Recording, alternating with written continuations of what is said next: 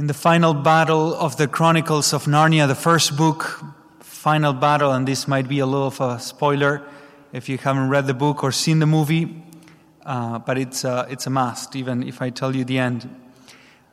But Peter and the army of Narnia is fighting against the White Witch, and in that moment they are being set back. They are being fought back, and they seem to be losing at that point. Peter is fighting bravely, and the army is just, going back. And it is at that moment that a noise overcomes the arena where they're fighting, something like a roar. So everybody starts looking up, and they see Aslan, the great lion, who's roaring, victorious. And in that moment, the army of Narnia is filled with strength. Every muscle is filled with strength, and they start fighting even more bravely than before. And with Aslan, they win that battle. Everyone is strengthened to finally win the war because of Aslan's victory. It is his victory, the victory of Aslan, that gave them the assurance of the victory. They knew that they could overcome any enemy at that moment. And they were strengthened at that moment. And that's why, as we speak today about Christ the King, we'll speak about how his victory becomes our strength. We celebrate today the feast of Christ the King, the feast of the victory of the great lion, of Jesus Christ.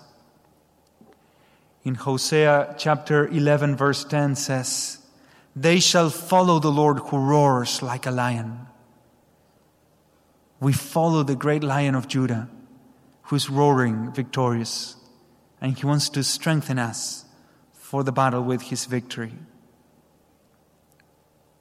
His roar of victory gives us the strength for the battle.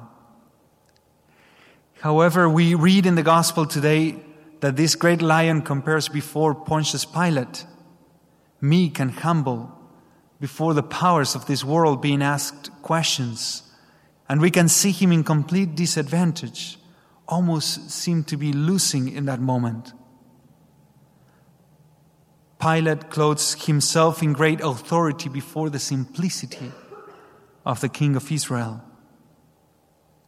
Even more, Pontius Pilate asks Jesus a challenging question. What have you done? What have you done? If you are a king, what have you done? Where's your empire? Where are your people? Where are your riches? Where are your conquered cities? Where's your empire? Where are your rules, your authority? What have you done? Nothing. Nothing. This may be the feeling sometimes before a world that seems to be a much more powerful empire. A kingdom with no cracks, almost. What have you done, Jesus Christ, for this world? What have you brought into the world? We can't see any tangible addition to this world. Jesus Christ, what have you done for this world so that we can respect you?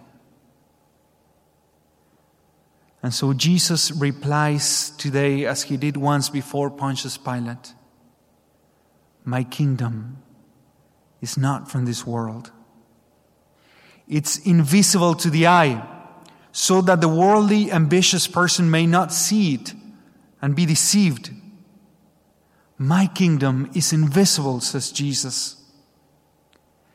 Even though things that are visible seem to be the most solid and consistent, give it enough time and they will all pass. How many empires have we seen that seem to be powerful and unbeatable, but they have all felt? The Greek, the Romans, Napoleons. We could even include times of Christendom when the church has been powerful in this age. all of them are gone. Some of them leaving a better legacy than others, but all of them part of history. However, the invisible kingdom of the Lion of Judah still standing, victorious. What is worldly visible is very futile, while the invisible is lasting.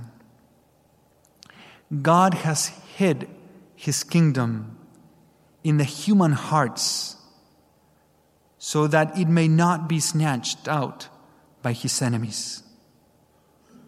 This kingdom of Christ is growing today in the hearts right now, night and day, through the evangelization of the church in so many hearts that have accepted this new kingdom. Napoleon, he said once, "I know men, and I tell you that Jesus Christ is no mere man.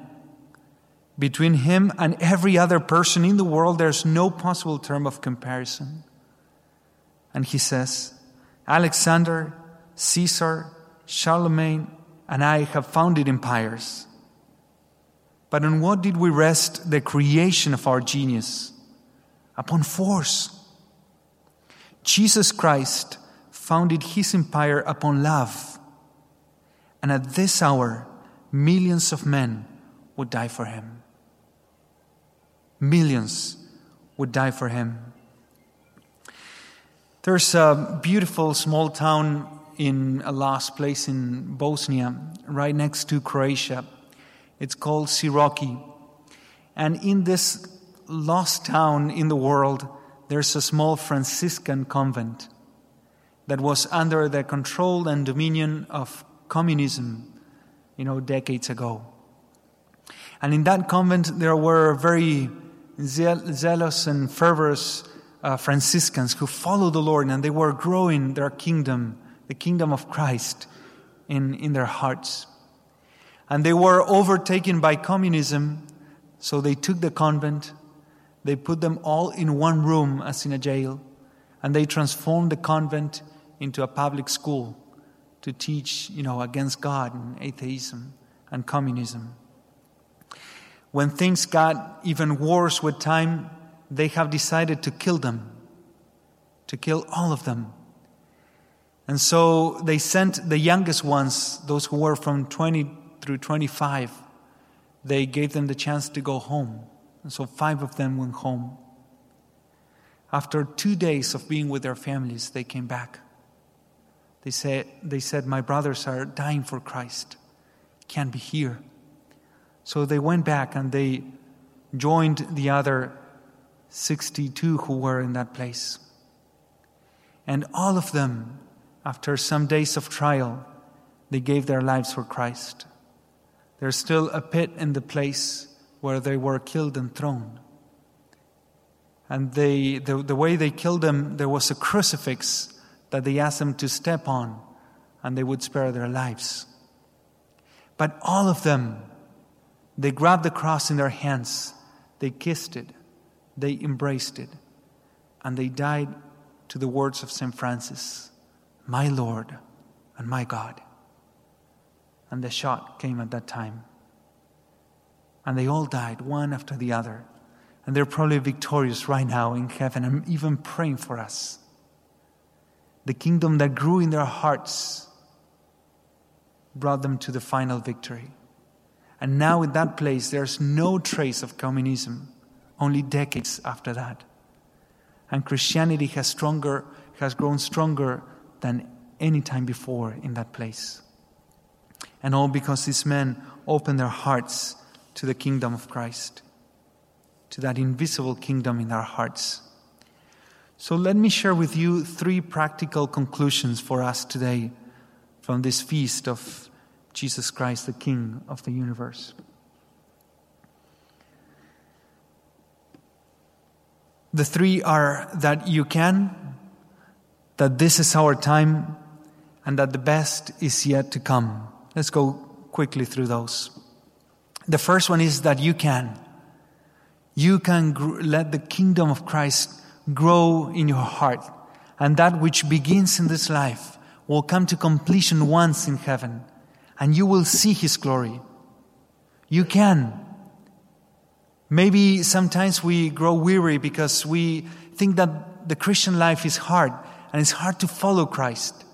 But let me tell you today that you can do it because He is powerful, and He's in you.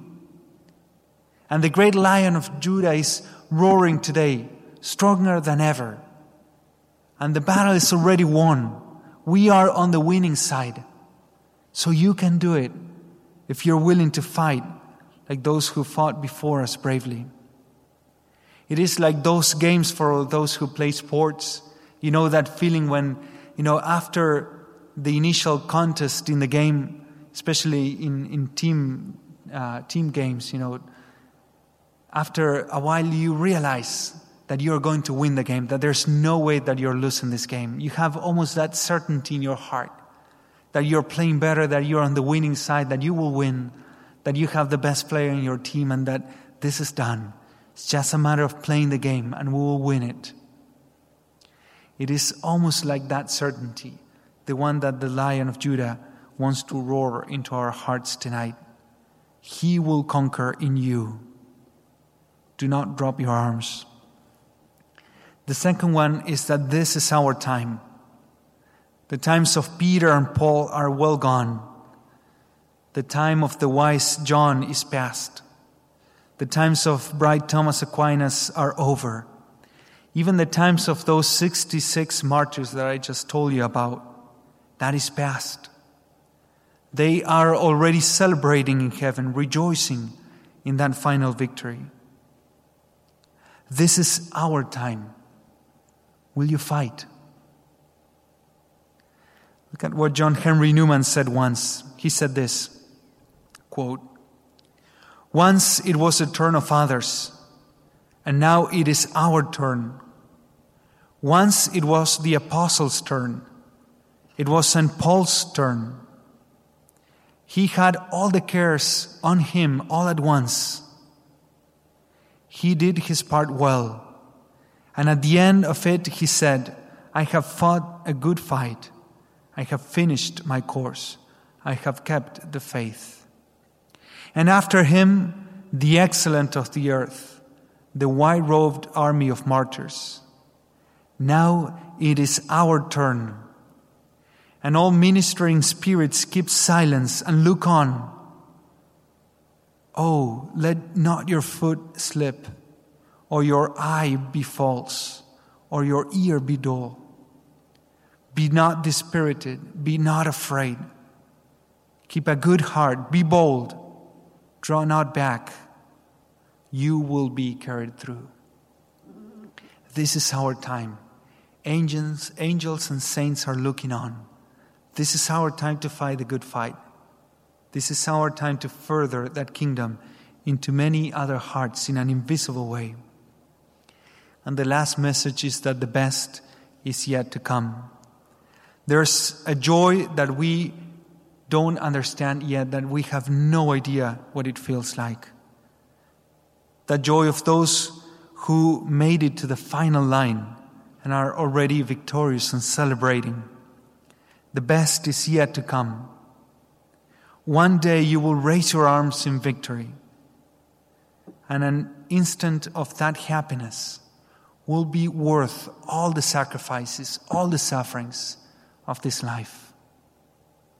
And that happiness will last forever. So I would like to propose to you tonight for our challenge for this week that we repeat that phrase from St. Francis, the phrase that these martyrs died saying very boldly, "My Lord and my God." It is a sign of choosing once again for Christ to be the King, the center of our lives. My Lord and my God, there's no other. I want to follow you. I want to take responsibility over my turn. This is my time. I want you to be my King. So 7 times for 7 days to repeat this phrase. 7 times a day for this whole week to say, "My Lord and my God," so that we are reminded that there's a kingdom that is invisible, but it's much more powerful. Let us be strengthened in that victory of Christ in this night. The game is won. The game is won. Look at him. Look at Jesus. He is the conqueror. He is victorious. Are you willing to fight the good fight? Victory awaits us in his kingdom, which has already started in our hearts.